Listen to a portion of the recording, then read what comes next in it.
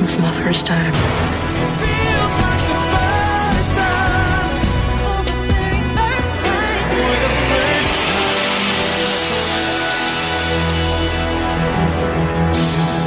First time.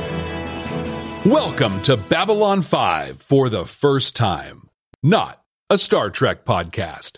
My name is Jeff Aiken, and I am watching Babylon 5 for the first time. And I'm Brent Allen, and I'm also watching Babylon 5 for the first time.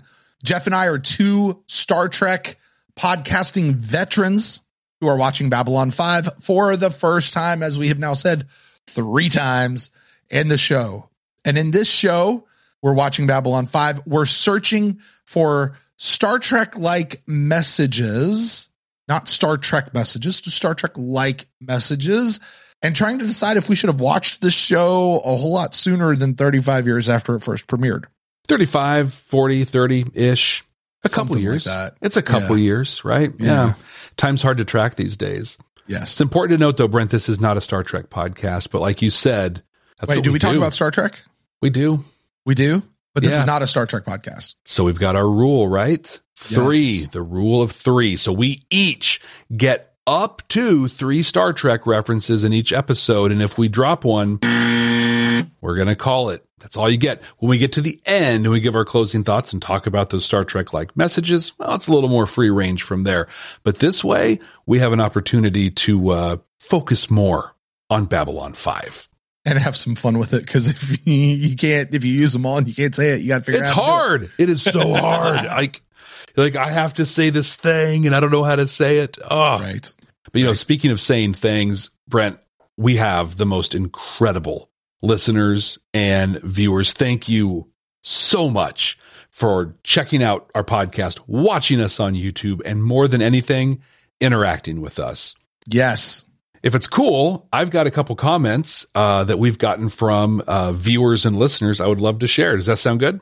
It sounds great, but I just want to note we have received so many comments. This is not an exhaustive list. This is a question I'm asking. I'm clarifying. You're not reading all of them, right? And you're not snubbing anybody. If I read the comments just from, let me look, just from Soul Hunter on YouTube, just that, it's almost 100 comments that I'd be reading. So yeah, you're welcome to go to our YouTube channel and do. I mean, do my gosh, there are some great conversations happening right there. In fact, here's one of them. Dale Sharp on YouTube says this to us. He says, I enjoyed your reaction. I want to comment on some of your questions, but I don't want to spoil the show. Thank you, Dale. Thank you. Answers are coming, he says. There are definitely episodes that I'm patiently waiting for you guys to react to. First seasons are usually not my favorite season due to the slow character and world building for long arcs, but it's part of the process. I wish, and here's where I love that, I wish Firefly would have gotten the proper chance to shine. Thank you, Dale. People don't know this. I named my daughter after a character in Firefly. The girl that was in Firefly that I'm pretty sure you named your daughter after was in Stargate. What? Mm-hmm. No. It's going to happen. I think our next podcast is going to be because I've never watched Stargate. Dude, Stargate's awesome. Dale, thank you. And thank you for not spoiling it. And when we get to those episodes, please come back and be like, this is what I was talking about. This was the one. Maybe it's today's episode, because I'm pretty stinking excited to talk about this episode. I am too. Now listen, we have a website, babylon5first.com. It's the number 5 and the word first. And you can click a little thing and you can send us an email through the website. And David sent us an email through that. It's a lengthy one. A lot of times the emails get into a lot of details. I love it. Well, David through the website sent us this piece. This is part of the email he sent. Brent, Jeff, no spoilers here. This is such a great thing to read. Found your Babylon 5 first time podcast this week, and I'm catching up on episodes. I'm glad I'm catching it very early. You both are doing a great job in reviewing and analyzing Babylon 5. Thanks, David. I think it's hard to analyze through a Star Trek lens, but I do understand your goal. I look forward to hearing your epiphanies, and you'll have many, as you move through the series and discover how things interconnect. Thanks, David. Thanks.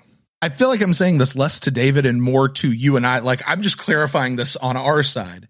We're not necessarily analyzing this through a Star Trek lens as much as we're using the lens of analyzing a show that we've gained from watching and podcasting about Star Trek. Yeah. And applying it here. Like, does that make sense? Like it's, we're not propping this up right up against Star Trek and saying, is this, does this meet the standards of Trek? Like, that's not it. It just, when you podcast about Star Trek specifically, and it's the way the show's designed, like, you start to look at storytelling and shows in a certain way, and you just have that lens, and that's kind of what we're doing. I think for our other podcasts, Beam Me Up, Star Trek podcast on your side, the Starfleet Leadership Academy on my side, because of the way our shows are designed, we have to dissect the shows in a certain way. Mm-hmm. That's what we're applying to Babylon 5. So that's a really good clarification, I think. David, thank you so much for your email, and everybody else. The thing about those emails is I don't get them. You do. So I'm hearing this for the first time live with everybody else out there. Today's episode, though, let's start talking about this, because you already started. I'm anxious to dive into. Today we're discussing the episode, The War Prayer. Now, here's my question. Is it the war prayer? Like the person who prays, like the war prayer? Or is it like the war prayer? That could be the text of what you're praying. Right. And who are you praying it to? I have this question. Anyway, for those who have not really seen this episode in a while, Jeff, those Babylon 5 veterans out there, or people who just haven't watched the show at all, but they're listening to us anyway, tell us about this episode. What happened in it?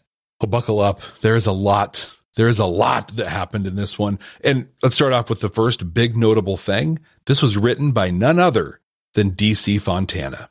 No. Yes. Shut up. So every episode except one up to this point, there's one that was written by someone else. Everyone has been written by JMS. This one, DC Fontana.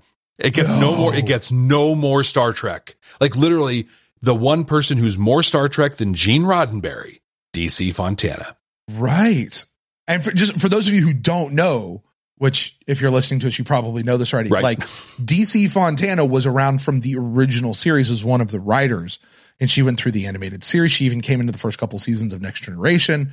Like, this lady, and she crafted the majority of what Star Trek became signature Star Trek. Yep. She was the keeper of what is Star Trek and what isn't. And wow, like that's a royalty name. Yeah. And she wrote this episode. I saw it. I'm watching the credits and I saw it come on. I'm like, what? I had to go back and I'm like, no. Oh my gosh, DC Fontana. And for me, that makes this whole episode make so much sense. That recolors this whole episode for me right now. And also, in other big news, not only is it that it's written by one of the greatest television writers in history, but for the first time in forever, we see all of the council members at one point or another. We do. That is true. Yeah. It turns out you can have an episode with all of them in and have it be a good episode. Who knew? Well, let's start off with Londo. So Londo meets his aide, Veer Kodo, who has propped himself up as Ambassador Kodo to some people, but he meets his cousin and his girlfriend, Winnie Cooper. That was her. I was going to look that up because I was like, dude, that's Winnie Cooper. Yeah, right. That's Winnie Cooper. All right. So apparently arranged marriages are a thing for the Centauri, and the cousin and Winnie Cooper want out of theirs. They want to marry each other. But Londo doesn't understand what love has to do with marriage. And so we join him on a journey of self-discovery where he finally decides that love is important and that children should be allowed to dance. So he sets them up with a second cousin of his that's going to help them find a way to find their happily ever after. And speaking of happily ever afters, Ivanova runs into the one that got away, or actually the one that she let go so she could focus on her career. This guy named Malcolm Biggs comes on to the station. They apparently broke up 8 years ago, and they start rekindling their romance. Now all the happy stuff out of the way, the hate groups that have been mentioned before have made it to Babylon 5. There have been attacks on Earth, Mars, and now the station. Shal Mayan, a Minbari poet, is with Delenn, and on her way home is assaulted by one of these hate groups and has a brand. She's branded on her forehead. The attacks on aliens are becoming more and more commonplace, and there's a group called Home Guard that is taking credit for them. G'Kar nearly incites a riot, crying for station security, notably the human station security from Earth, to do something about the attacks. Sinclair checks in with Kosh. Do you remember Kosh? Remember who that was? Yeah, he's the Vorlon ambassador. He's got the cool He was from suit. that movie Independence Day, right? I think so. Yeah, some movie. Yeah, I don't know. It's been a long time since I've seen him. But Kosh couldn't care less about the attacks that are going on. But the meeting gets Sinclair to thinking, and we get an absolutely epic piece of serialization, a big touch point on the episode. It goes back to the pilot, The Gathering. Sinclair tells us that the two people that physically saw Kosh or mentally connected with him, scanned his mind, Dr. Benjamin Kyle and the telepath, Lita Alexander, were both reassigned to Earth shortly after that encounter. Security footage that they were reviewing reveals that the mastermind behind all the attacks is none other than Malcolm Biggs, Ivanova's love interest. So Sinclair plays like he's a racist or a speciesist, or I don't know what you'd call it here, but he has Ivanova set up a meeting. Using experimental blacklight camouflage from Earth Force, Malcolm's thugs uncloak, like they were invisible and cloaked. And this leads to a threat that we hear many, many times from this point forward in the episode, and that's that Home Guard has friends everywhere. They're planning a mass assassination of all the council ambassadors. So Sinclair drops the act and he attacks.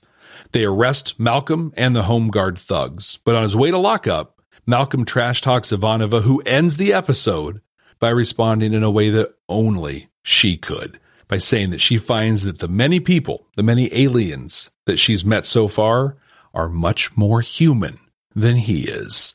Brent, this was a lot. What was your reaction to this one? Jeff, I loved this episode. Yes.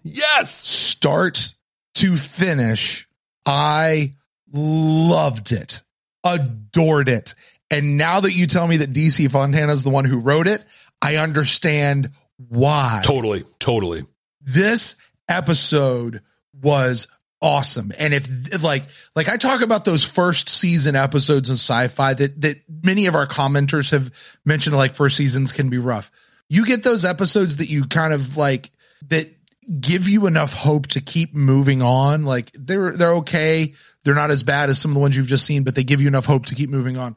But in that first season, you're going to get one or two episodes that blow you away and show you the full potential of what a show could do. That's this episode. And it's only episode 7. Right. And I don't know how many more are in season 1, but this is the first one that just, it was good. The writing was tight. The pacing was amazing. When I looked up at the end of this show, I thought we'd been on a 2-hour movie. Yeah. And not because it was slow paced, because so much was packed in to this 44, 43, 47 minutes, whatever it is during that time. You referenced it a minute ago. The fact that they gave us an in-universe reason for casting changes. Yes. Oh, is amazing. And it made sense. And it's like, wait a minute. That's not just a throwaway line. That's a bigger plot reason for where they're going. This is the first time we've been told in the comments that the A plot, B plot dynamic is different in Babylon 5 than it is in most other sci-fi, not just Star Trek, but most other sci-fi shows, in that they use the B plot to further character development that usually pays off later on. This is the first time we have seen that come back to pay off with Londo's whole, and actually kind of reversed. It was like a whole episode before paid off in a B plot here. Because if we call the B plot here, the whole thing about the arranged marriage, which by the way, A plot, B plot's completely connected, did exactly what A plot, B plot should be.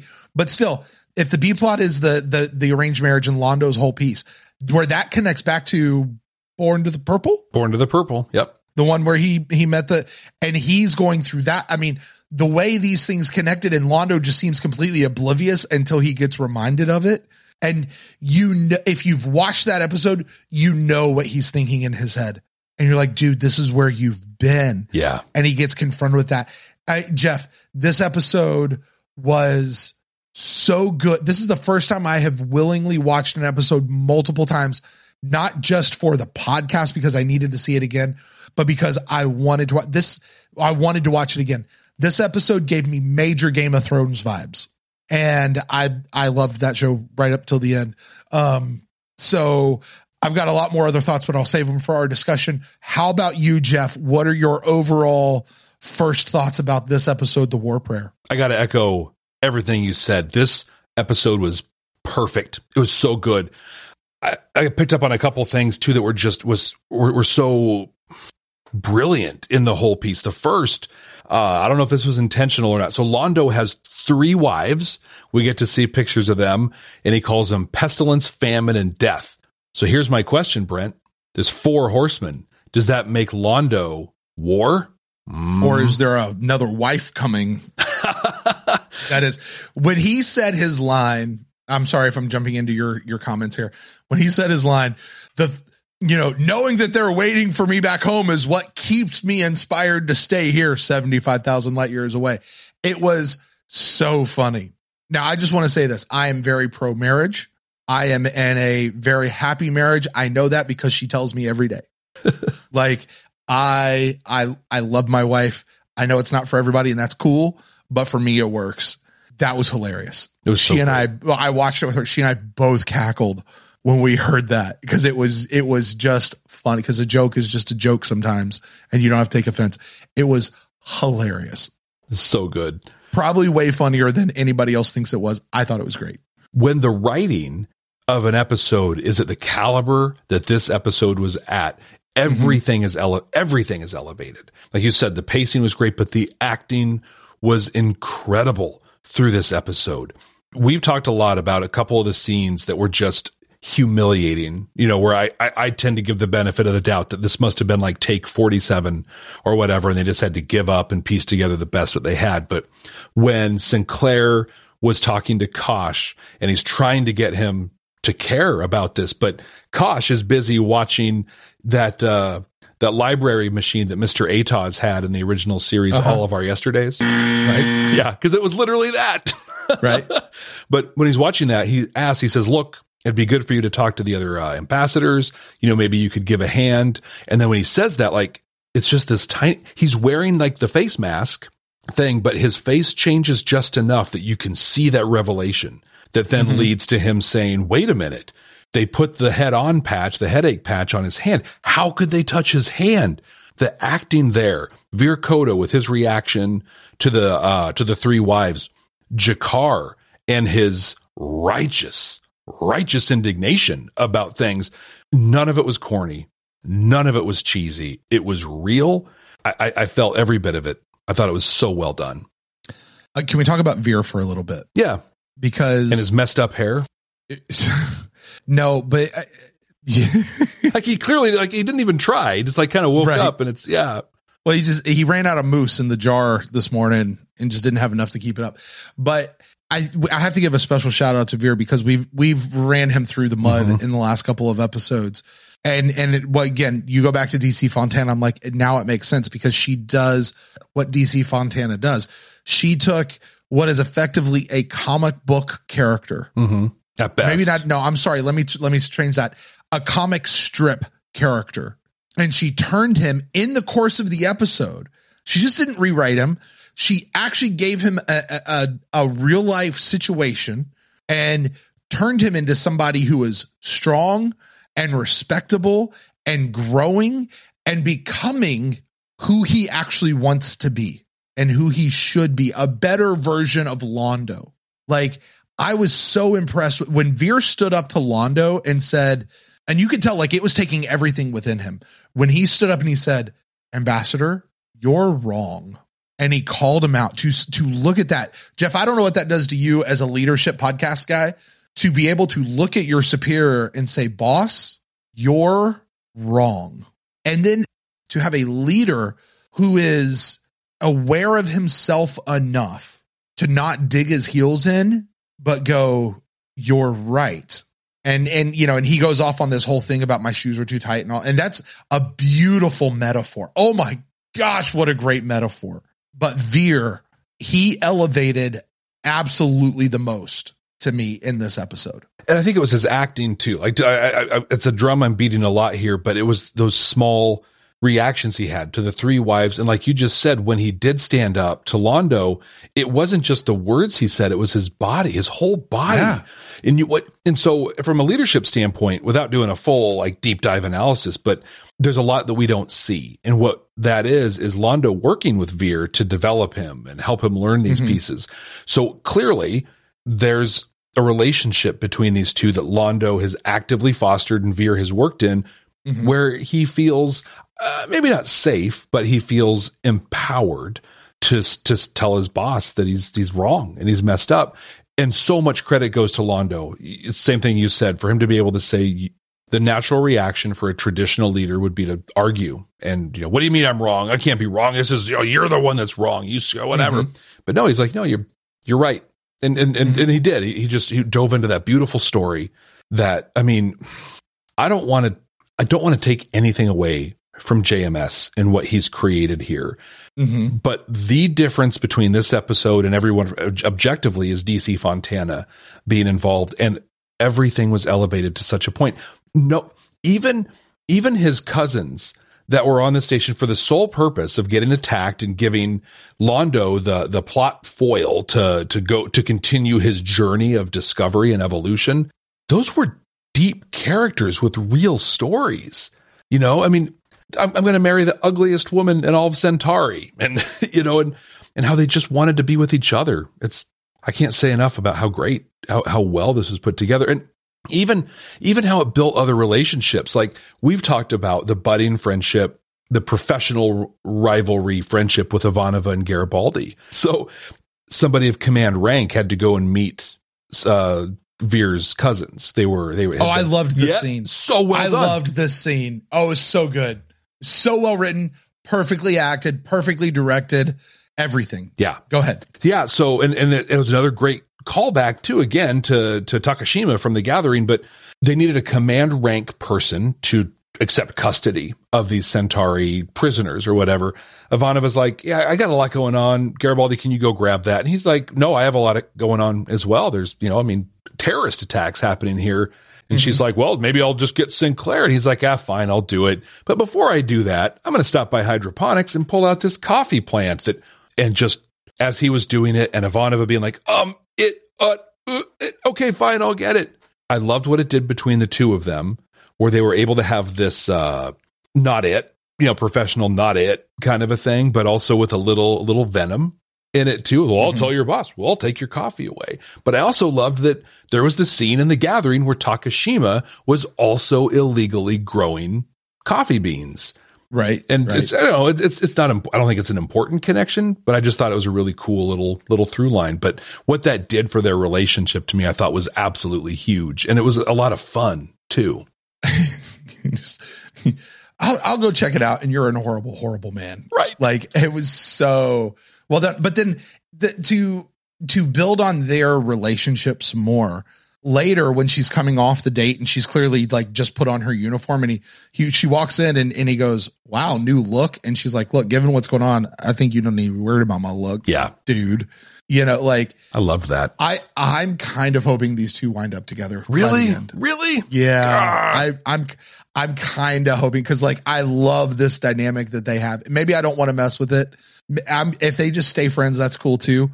If this is the relationship, that's fine. But I kind of want to see it work out as well because I'm loving these two. I just thought it was a cool piece that tied. So when she was talking with Biggs about, hey, do you regret leaving me? And she's like, regret? No, my assignment was great for me. I really enjoyed it. My career's going well. Like she's a career oriented person, but also the fact that they had Garibaldi make that comment, I think was a really good commentary on what it takes to be a woman in a leadership position or a prominent role. You're always being judged and you're always being looked at through a different lens and you're being graded on a different scale than men. And that's not okay. And she called him on it. And it was just Garibaldi being just traditional, white het cis guy in a leadership position and Ivanova having the guts to just be like, knock it off, dude. Like we have real stuff here to worry about. Stand by, we'll be right back. Are you ready to take your Babylon 5 for the first time experience to the next level? With our exclusive Patreon, you'll get access to all kinds of cool stuff that you can only find there. Our recording notes, unedited reaction videos, an exclusive Discord community, and you can even be listed as a producer of the show. Plus, we even offer exclusive meet and greets and hangouts. You won't find this kind of experience anywhere else. Get all these amazing benefits, plus the opportunity to interact with other fans from around the world. It's being part of a huge community where everyone shares the same appreciation for Babylon 5. Subscribe at patreon.com/Babylon5First. That's the number 5 and the word first to get access to these incredible benefits. That's patreon.com/Babylon5First. We can't wait to see you there. But you know what Garibaldi did that was really good? Was as soon as she did that, he respected it. Yeah. You know what I mean? Yeah. Like he didn't dig his heels in and just become a jerk about it. Like Which would have been in character for him, I think, given what we've seen. Yeah. But yeah. And maybe it's the respect for her that he has. Maybe it is the gravity of the stuff that they're dealing with. Yeah. I want to talk about G'Kar. I struggled a bit with G'Kar in this episode. Really? Because we have seen in 7 episodes, I feel 5 different G'Kars. And the only reason we haven't seen 7 different G'Kars is because he wasn't in 2 episodes. But we've seen 5 different versions of G'Kar. And I'm not really sure what the real version of G'Kar is yet. And in this one, what we got was, I'm going to go start a riot. Mm-hmm. I'm going to incite a riot, G'Kar. And the last one, or 2 episodes ago, or whatever it was, we got, hey, actually, I'm a good guy and I'm looking out for you in my own way. I'm going to send somebody out to protect you. A couple episodes ago, we got G'Kar and Londo are going to throw down at any given moment. But G'Kar is still there to be the kind of, not schmarmy, that's not really, I guess, the right word, but he's there to be a politician. Yeah. You know, he is representing his world. But in this one, he was like, no, F all the humans. We're going to mess this up. And I had a hard time with that. Yeah. And then on the other side, I was like, actually, this might be perfectly on brand for G'Kar. And I'm not sure. So I'm going to actually ask you, what did you make of G'Kar? Was this a new side of him or was this on brand with G'Kar? I think G'Kar's the chaos agent of the show. Like he's the one who's always going to find a thing where he can ruffle everything up and then try and position the Narn as either the champion or the victim. Right. So with Catherine, it was being the champion, coming in and saving her and doing this. With Londo, even though they were the Narn were the clear aggressors in Ragash 3, he made it out that he was the victim, that Londo was coming after him. In this, and again, I said it was righteous in there. He's not wrong. This was like one of the first times where everything he said was right, but his way of handling it was wildly irresponsible. But I think more than anything, he doesn't care, right, about intergalactic peace or whatever. He cares about Narn superiority. And this was sending a message to the Earth Force, who control Babylon 5. They've got some, authority over everyone. This was his opportunity to send the message, I got the numbers and I can get up here and I can bring those numbers together and I can point them right at you. So yeah, you might have your little terrorist group or whatever. I literally have an army. So I think this was very on brand for who and what G'Kar was. I think it was just one of the first times he was actually justified in what he was doing. But I think the counter to that though was Delenn. Yeah. So G'Kar was, I think a statement to Sinclair was, if a Narn gets attacked, there will be bloodshed. Like, you will pay and you will pay in blood. Whereas Delenn was very much about, Sinclair, get your act together, do this right.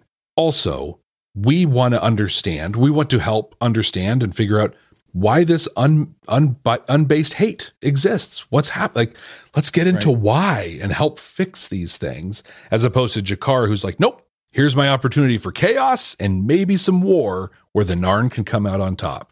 I don't know if you saw it at all like that, or if that makes any sense for you. Delenn was different for me, because for her, what I got from her was she was legitimately miffed. And that's the nice way of putting it. G'Kar was Opportunistic. Yes, that's the word. I was trying to say falsely or trumped up or something like that. But Delenn was legit like, somebody just got attacked and nothing's happening. I think, though, I don't think it's somebody. I think they were subtle about it, but I think that she and Mayan had a relationship of some kind. So there was a piece where Delenn was like, can I walk you home? And Mayan was like, nope, I don't have time tonight and you've got other stuff. So I feel like there's some sort of a relationship there. So not only was this someone, not only was it another Minbari, not only was it a cultural icon, but I think it might have been someone that she's in a relationship with of some kind. So this was very personal to her. But I think as the episode went on, she moved from that to, we have to understand this hate that's happening.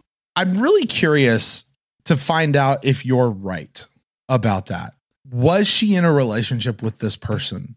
Or is it something about Minbari culture and how interconnected the various people feel to where it almost looks like they're in a relationship? They're just that connected as a people group. And like the only thing that I point back to that is I remember in the episode Soul Hunter, she is so like worried about these souls that the Soul Hunter has captured. And she's like, you have to release them to bring them back to us as a whole. And like, I'm good either way. I don't get me wrong. I'm not trying to rewrite it. I'm good either way, because I also picked up, they've got a thing going here. Mm-hmm. But then I was like, the thought just heard me. Like, I wonder if there's a bit of, this is just Minbari culture. Cause we got a big piece of Centauri culture today. Yeah. That's huge in this episode. Mm-hmm. Is this just another aspect that I really wasn't sure, but she meaning Delenn certainly felt much more personally attacked and much deeper than she wasn't actually that she should, because she wasn't actually the person attacked. Yeah. Yep. You know what I mean? Like, she wasn't fighting on behalf of her friend. She felt like she was fighting. She was more fighting for herself. Yeah. Whereas G'Kar, I like your word, opportunistic. Yep. He was being whatever. Now Kosh is doing whatever Kosh is doing. I don't understand that. I don't know.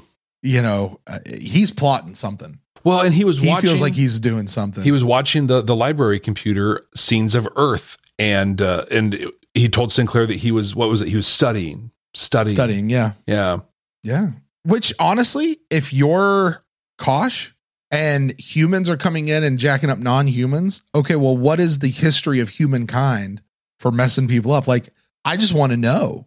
I need to know who I'm dealing with, because you're on the other side of that. He wasn't watching trees growing or kids playing in the park. Like, he was watching a cut from A Clockwork Orange that they made. They, played some Ludwig von to and made him watch. Uh-huh. Like he was watching the Beat the Ultraviolence Out of You movie clip. And that's our society. It is.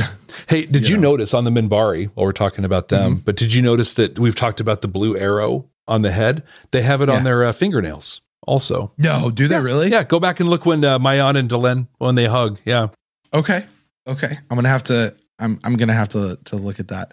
I want to get into the meat of this episode, but I want to go back to the whole Londo thing real quick. I just want to put a bow on that before we go, if you don't mind. Yeah. Londo coming against these two people saying it's tradition. I mean, this man sounded like Tevi. Right. Tradition. It's tradition. We have to obey the tradition. To going to the whole, my shoes are too tight. I forgot how to dance. And how joyous he is when he says, because you're young and you should know how to dance. Like, he was so joyous.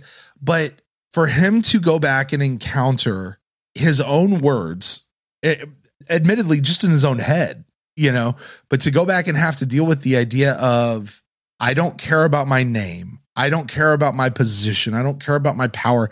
The only thing that matters is love. Mm-hmm. Right? As he's dealing with, what was her name? Adira. It was Adira. Yeah, Born of the Purple. As he's talking about that with her, he tells her that he's like, look, I'm an old man. I've had my hearts broken before. But he's saying this is the thing that it's all about. And he seemingly forgets that going into this. Now, I think at first it was like, why am I being bothered with this? Mm-hmm. Just get this out of here. That was his thing. Send him back to the homeworld. Who cares? Not my problem. Yeah, I don't care. Yeah. Right.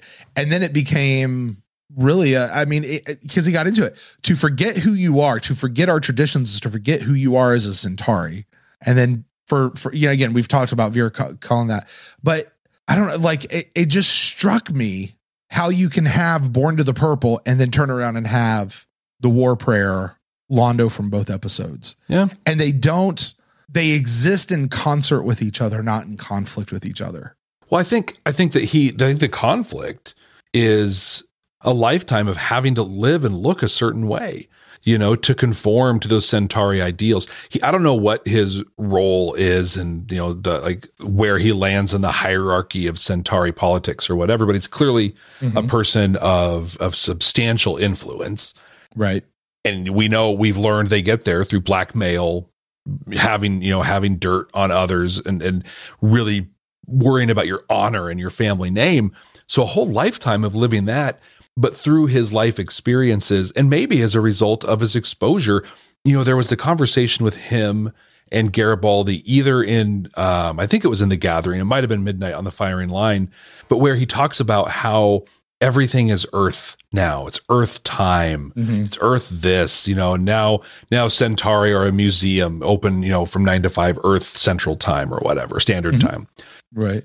But I wonder if that kind of exposure to other cultures is also opening his eyes to where he's like, gosh, this Centauri culture has actually made me miserable my whole life. And yeah, I've got these 3 wives that are 3 of the 4 horsemen of death, but gosh, I've loved some people. And maybe I should have done that instead. I think Londo's story is the story of a lot of people. You hear that when people are on their deathbed, right? They never talk about wishing they worked more hours, wishing they sold more widgets, right? It's all about, I wish I spent more time with my family. I wish I saw more of the world. I think Londo's not on his deathbed, but he's experiencing those thoughts. But he's still conflicted because he's still that big shot in Centauri culture and still feels that pressure to show up. Well, I think that goes to the idea of when you have a person who is in the midst of change. I used to be staunch this way, as I'm growing and maturing and getting older and my eyes are opening to more stuff and I'm learning things. Actually, I'm shifting in my views. Now, I don't know if anybody else has ever experienced that. At 40 something years old, I can tell you I am not the same person today that I was in my 20s. Right. And I'm not the same person I was in my 30s. Hopefully I am much more centered and much more aware and much more people oriented than I ever was back then. And still, there are times when the rubber meets the road that I still have those tendencies that were built into me as a young man that I actively have to fight against. Yep, absolutely. You know what I mean? Like, because it's so ingrained in me. Now I'm learning, I'm growing, I'm expanding beyond that, but I still have these tendencies. I still have these knee-jerk reactions that I have to learn to overcome. And hopefully those don't stay my knee-jerk reaction. That's what I interpreted Londo as having here. Okay. Yeah. He's in the midst of his change, as he's getting older, but this was this is just how we are in Centauri. And for him to sit back and go, actually, I'm not anymore. And to be reminded of that in a whole new, fresh way, that's not just focused on him, but now it's also focused on others, was just, this was an amazing step forward in Londo's journey.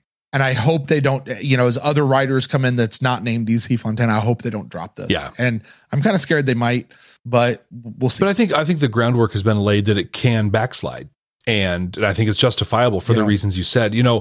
In education, and this is a thing you know a lot about, but there's the concept, the kind of the 4 stages of learning of unconscious incompetence, conscious incompetence, conscious competence, and unconscious competence. Whew, I hit them. But that you take those concepts and you lay them on top of the conscious versus subconscious thoughts that actually Dr. Bruce Lipton goes into incredible detail about if anybody wants to deep dive into this concept. But when you're in a state of conscious competence, that means you know what you know. Like you're consciously making the decisions to act and behave in a certain way. And then your unconscious competence. So that's like your conscious mind. I'm going to think about these things and do these things. Your unconscious your unconscious competence is you just know it and you just do it. And it's what happens. driving a car, I like to say conscious competence is where you're like, okay, I hit my turn signal. I look over my left shoulder before I turn into the lane. I think about that and do it. Unconscious competence is where you get in your car after work and then you get home and you're like, how the hell did I get here? Like, what happened? Right. Because you just go on autopilot. But in this case, Londo's subconscious. So his unconscious competence level is being the model Centauri and being loud and worrying about your name and having 3 horrible wives or whatever. But his conscious competence, his conscious piece he's working towards is what we saw in Born to the Purple and we saw here. And so there is that conflict between the two that as the story progresses, hopefully it continues and we see more progress and it doesn't just turn into, oh, remember that time Londo thought love was a cool thing? Yeah, that was neat. Okay, let's talk about the main source of this. Humans are attacking non-humans. They are exhibiting the height of bigotry and racism and selectivism. And what's the phrase that they used within the show? Like Earth first? Earth first. Yep. The Earth first. Oh boy, does that hit really hard in today as we record this and our own country. Yeah, in June of 2022. Let me put this in a time and place right now as we're recording this. Right. Yeah. Right. Earth first. Okay, let me substitute your own word for that and go, yikes. No wonder that actually, like, I get the idea and it sounds good, but it also feels real icky to me because I have a more global view at this age of my life than I did when I was younger. They're attacking these people. It's horrible. Ivanova's ex-boyfriend comes on station who, by the way, I don't know about you, I knew he was bad news from the moment he opened his mouth. 100%. I mean, he was 100 when he's like, yeah, I'm going to be on the station now and I'm just looking for whatever. I'm like, dude, you're the leader of this whole thing. And I mean, Sinclair becomes the captain that I want him to be. This is the Sinclair I want, not the guy going out grappling things in the spaceships. The guy who's like, I'm going to pretend to be one of these guys. So they try to recruit me and I'm going to blow them up. Right. And he goes in and the Suliban dissolve. Yep. I mean, I was like, whoa, look at those guys. Like, that's what they were, right? They were Suliban. Totally. And again, I mentioned the Game of Thrones. I mean, where they're just coming out of nowhere, like stabbing people and trying to kill them. And I mean, and they get him in the end, like they get him back, and you mentioned Ivanova's great closing line. Some of them are more human than you. And I'm like, Jeff, I mean, this show was perfect start to finish. Do you think is it time for us to start hitting our closing thoughts on this, you think? Okay, I guess before we do that, you're diving in. I do. I will let me point out some of the funny stuff that I thought I had out of this episode. One, you remember a couple weeks ago I talked about the really bad acting of G'Kar spitting out the water when the lady comes in, and you're like, yeah, that's the 47th take. Sinclair's punch on Biggs was the weakest. I mean, you could see him like miss his chin by 6 inches, and like, I mean, it felt like a high school play to me in that moment. It was so bad. And right after that, so like he had that just awful punch, and then then he like gently grabs the gun, the PPG, I think they called it gun, out of his hand, and then they cut to the stunt doubles diving over. The only stunt double cut that was worse than this was Spaceballs. Like it was just like that was so apparent. And then, okay, this wasn't really like a goof or anything, but I'm sorry. I did think it was hilarious. The cousins coming on board thinking that Veer was the ambassador because that's what he told them. That's pretty great. Was great. Okay. That's all I had on the I want to make fun of it side because there's not a lot to make fun of. There's not. Episode, I have one more to be honest with you. To make fun of, but also kind of put a point on during the mob scene. So G'Kar's getting everybody mobbed up and Garibaldi and Sinclair go into the mob to try and stop it. Garibaldi tells him to leave. And then Sinclair's like, no, I'm doing this. Garibaldi straight up says, Commander, let me do my job. Yeah. So again, another case of Sinclair inserting himself where he didn't necessarily, Sinclair inserting himself where he didn't need to be. And again, undermining, I think, Garibaldi. So maybe not as funny as I thought it was going to be coming in. It's actually pretty. No, not funny. I thought of you in that moment. Yeah. when we got to that, because what's good about that though, yes, Sinclair's natural instinct is to go in. Garibaldi's okay to call. I mean, in a way that Veer was okay to say, Ambassador, you're wrong. Garibaldi's like, Commander, no, get back. Let me go in and do this. No, Captain Picard, you're not allowed to go down to the planet. That's not your job, Captain. You need to stay on the bridge. That's your place. That's my job as a first officer. Yeah, exactly. I don't care what Kirk and them did. This is my job as a first officer to keep you safe. Yeah. This is the rule we're going and Sinclair just imagining, hi, Senator from Earth Force. Yeah, Sinclair was killed in a mob that I was supposed to take care of. So sorry.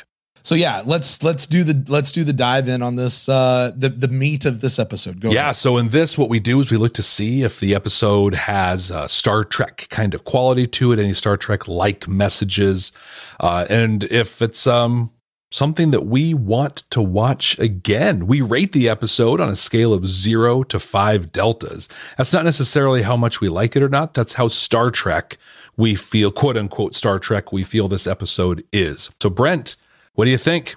Well, Jeff, first of all, I think I have to admit something I said earlier. Okay, fine. I guess we do really compare the show to Star Trek. Kind of, yeah. I think we're still fine. We're fine tuning it a little bit. It's more about the message. It's not even. It's the message. Yeah. It's not the show. It is definitely.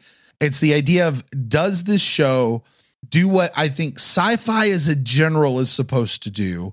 What art and stories are supposed to do is to hold up a mirror to give you hope for a future, to tell you how you can be, to show you the ugly parts of yourself.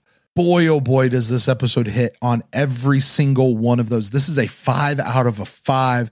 Again, I'll say it again. Knowing that DC Fontana wrote this episode makes it all make sense. There is not one way that this doesn't achieve all those marks in my book. And if you have one that you can think of that it doesn't, then I'll eat my words, but I just don't see it in there. People out there commenting, you email us, or on YouTube, you can comment down there as well. Let me know if this one doesn't hit, but it holds up a mirror that is, unfortunately, Jeff, I got to tell you, confession time, growing up as a teenager in the 90s, right? I remember those episodes of Full House and Family Matters and Fresh Prince of Bel-Air where they dealt with Golden Girls, where they dealt with these issues of racism, and shows like The Real World and things like that would kind of show where we could go. And like, I really remember sitting back going, who's actually racist today? We've gotten past this. Like, I thought that's where we were back then. I'm sad to say I was absolutely wrong. It is something that is alive and well. And unfortunately, it seems to have really been fanned into flames over the last bunch of years. And has, maybe it just never really went away. I'm just now aware of it in new ways, because turns out our friends have been trying to tell us this ever since the 90s, that it hasn't gone away. And now I'm listening, and my apologies to all of you for not. But boy, does this episode hold that up as a mirror to who we are. It gives us hope for a future. You see what you could become. This tells you how to be like when Sinclair says, okay, these guys love to recruit these people, so let's infiltrate them so we can take them down. I'm hearing Captain Kirk on the bridge saying there's no room for this. He says, is what Sinclair say. He says, not on Babylon 5. I'm not having it here. I'm hearing Captain Kirk say there's no room for bigotry on this bridge. You leave that in your quarters, mister. Right? Yep. Like it's the same sentiment. And yes, 5 deltas, Star Trek through and through, not Star Trek, but just that quality. It holds that message. And you know what? We can get through it, and we've got to be a part of it. You just can't sit back and let those who are the victims be the ones who handle it. If you are not the victim, you've got to step up and stand next to those who are. And my God, can we talk about the strength of the Minbari guest on this show? I forget her. What was her? Yeah, Shal Mayan. Yeah, the strength that she exhibits. She said, "Don't you take that tattoo off of me." That is that's a lesson. Lesson learned is what she said, right? And when she steps up and she says, "Ambassador, my people love love. Love defines these things." Like she is moving forward despite what just happened. Wow, that's how we should, like, you can come back from that and just be better. Yeah. How about you? Well, people say that Star Trek paints a picture of a better future for us, but I don't think that's true. And I don't think Babylon 5 does either. It's exactly what you just said. It shows us a better future is possible. And I think that watching this episode today, 30 years after it aired, and it being maybe more relevant than it was when it first aired, hurts. It was hard to watch. And I think, to your point, knowing we know this, you and I, with the privilege that we have, are seeing this now in a light and in a way that we've never seen before. Mm-hmm. It's great that we're being able to see it. It's horrible that it's there for us to see. But this episode 30 years ago was showing it to us, and showing it in such a great way. I think I couldn't help but notice two things with this episode. At the 27-minute mark, it had a turn where things changed. It was at the 27-minute mark where Sinclair was like, I'm going to infiltrate these people. We're going to blow this up. And from that point forward, this reminded me of the TNG episode Conspiracy, where Riker, so that in that one, they were like the bugs that took over people and they were going to infiltrate another Starfleet. Season 1 episode. Exactly. Right. The gem, a diamond in the rough. But Riker posed as a member of them so they could infiltrate and take him down. Yeah. That was what Sinclair did. So well, then to be fair, Riker was far more convincing at it than Sinclair. He ate the gawk, or not even the gawk, but he ate just the straight up the millworms. God. Oh, right over the face, the whole thing. But yeah. Oh, but what I kept waiting to have happen, and this was something in the editing, was they were talking about how they have friends everywhere. Brent, that's such an overarching hanging thread. Where are those friends? Right? What levels of government are they? What levels of Babylon 5 are they in? I kept waiting because they were cutting from Malcolm Biggs talking about all their friends to Garibaldi and the security crew running to the rescue. I kept waiting for the security crew to turn on Garibaldi and be like, nope, guns pointed and like, get down. We're home guard and we're shutting this thing down. I kept waiting for that to happen. It still might happen. Well, I'll give you it still might happen because the president of Earth ran on a platform of Earth. Exactly. And all of this movement is happening. They mentioned in this episode, they're waiting for a signal that is going to go out, not just on not on Babylon 5, but is also going to ring back to Earth and Mars and all these other places. And this is a coordinated attack across. All we did was prevent what was going to happen on Babylon 5. And you know what? Do you know who Sinclair's boss is? That president back on Earth. And so even if it's not the security forces turning around saying, lay this stuff down, who was it that he was talking to the other day of saying, look, stay out of this, declare neutrality? Yeah, the senator. And Sinclair. Yeah, the senator guy, right?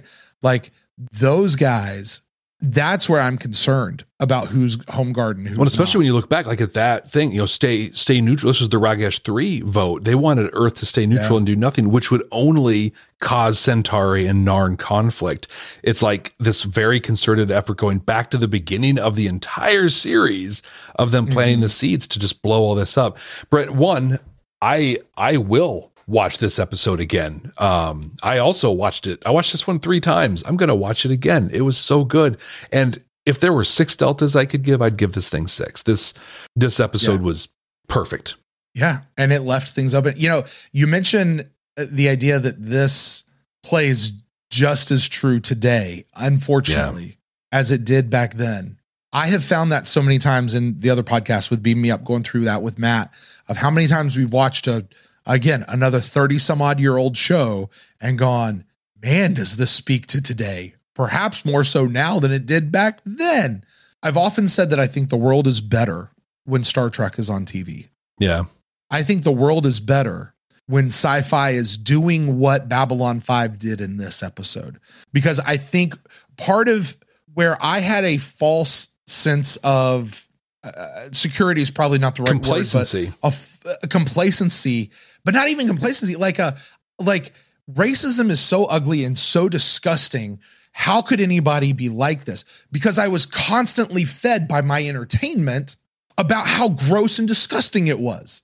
And I wonder, did entertainment stop doing that? Wow. Somewhere along the 90s, maybe the early 2000s.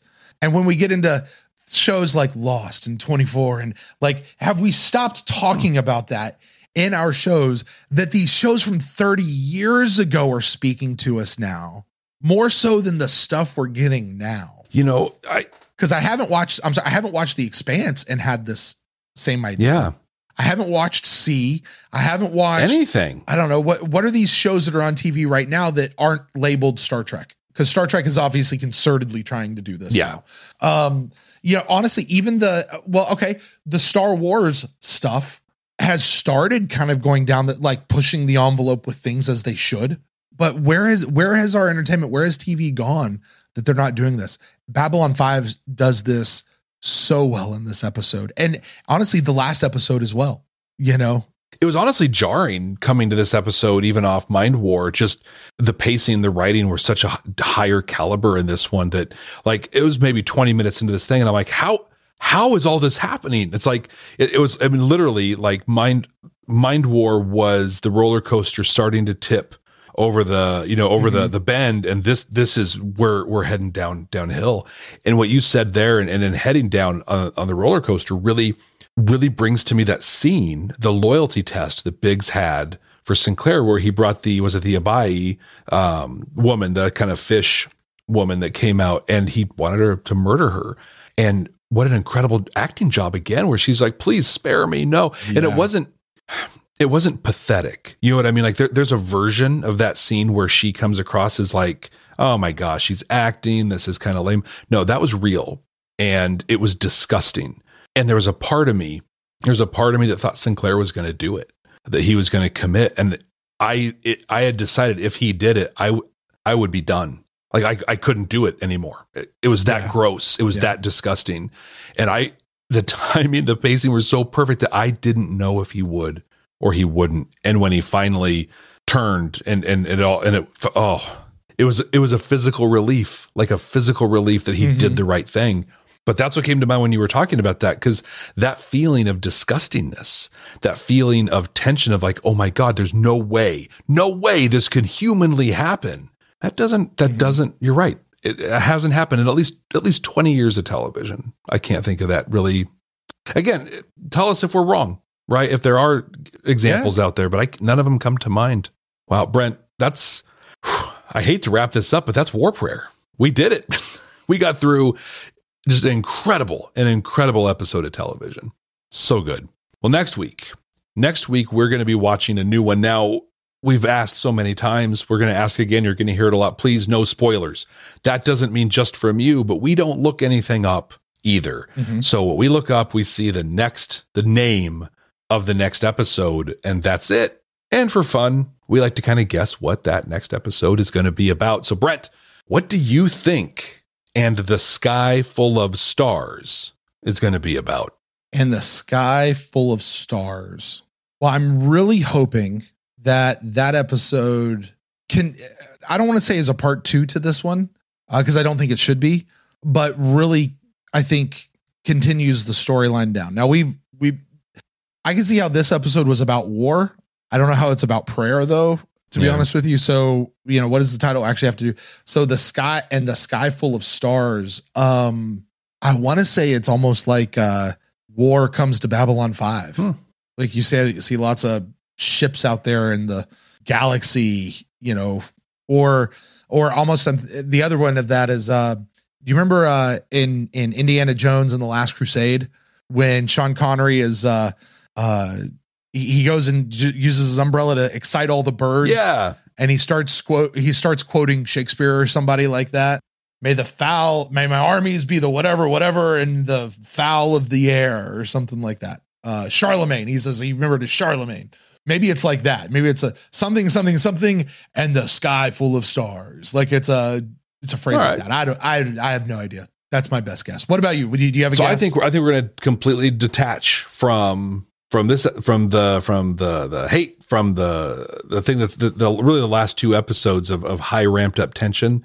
I think this next one's going to be some new alien something, and they're going to be absolutely just it's either going to be, I'm so amazed at all of these the diversity and all the races and all this stuff on this station, or it's going to be my planet brings so much, and my culture brings so much more. It's going to be some sort of awe of either I'm awed by Babylon 5 or Babylon 5 should be awed by what I'm bringing to it, sort of a thing. But I feel like the next episode is going to be, it's going to be a lighter episode overall. I would be okay with that. Yeah. Last two have been, I would be okay with that. It's been exciting. It's been fun, but it's been a lot. Yeah. Yeah. You need a comedy every once in a while. You need that breather in there. Well, we're going to find out what And the Sky Full of Stars is about next week right here. Hey, thank you so much for joining us. Don't forget to subscribe wherever you're listening to us. And don't forget to stop by Apple Podcasts and wherever you're listening to us. Leave us the rating, leave us a review. It means the world to us. And you'll leave us a review on Apple Podcasts. We're going to give you some love from our Twitter at Babylon First right away. It's going to tweet out that review that you left for us. So until next time, Brent, I'm going to channel the poet Sha'al Mayan, and I'm going to try and send everyone home feeling good. There once was a man from Rochester who said you should live long and... Jeff. Yeah. Not a Star Trek podcast. That's right. Not. It's my first time.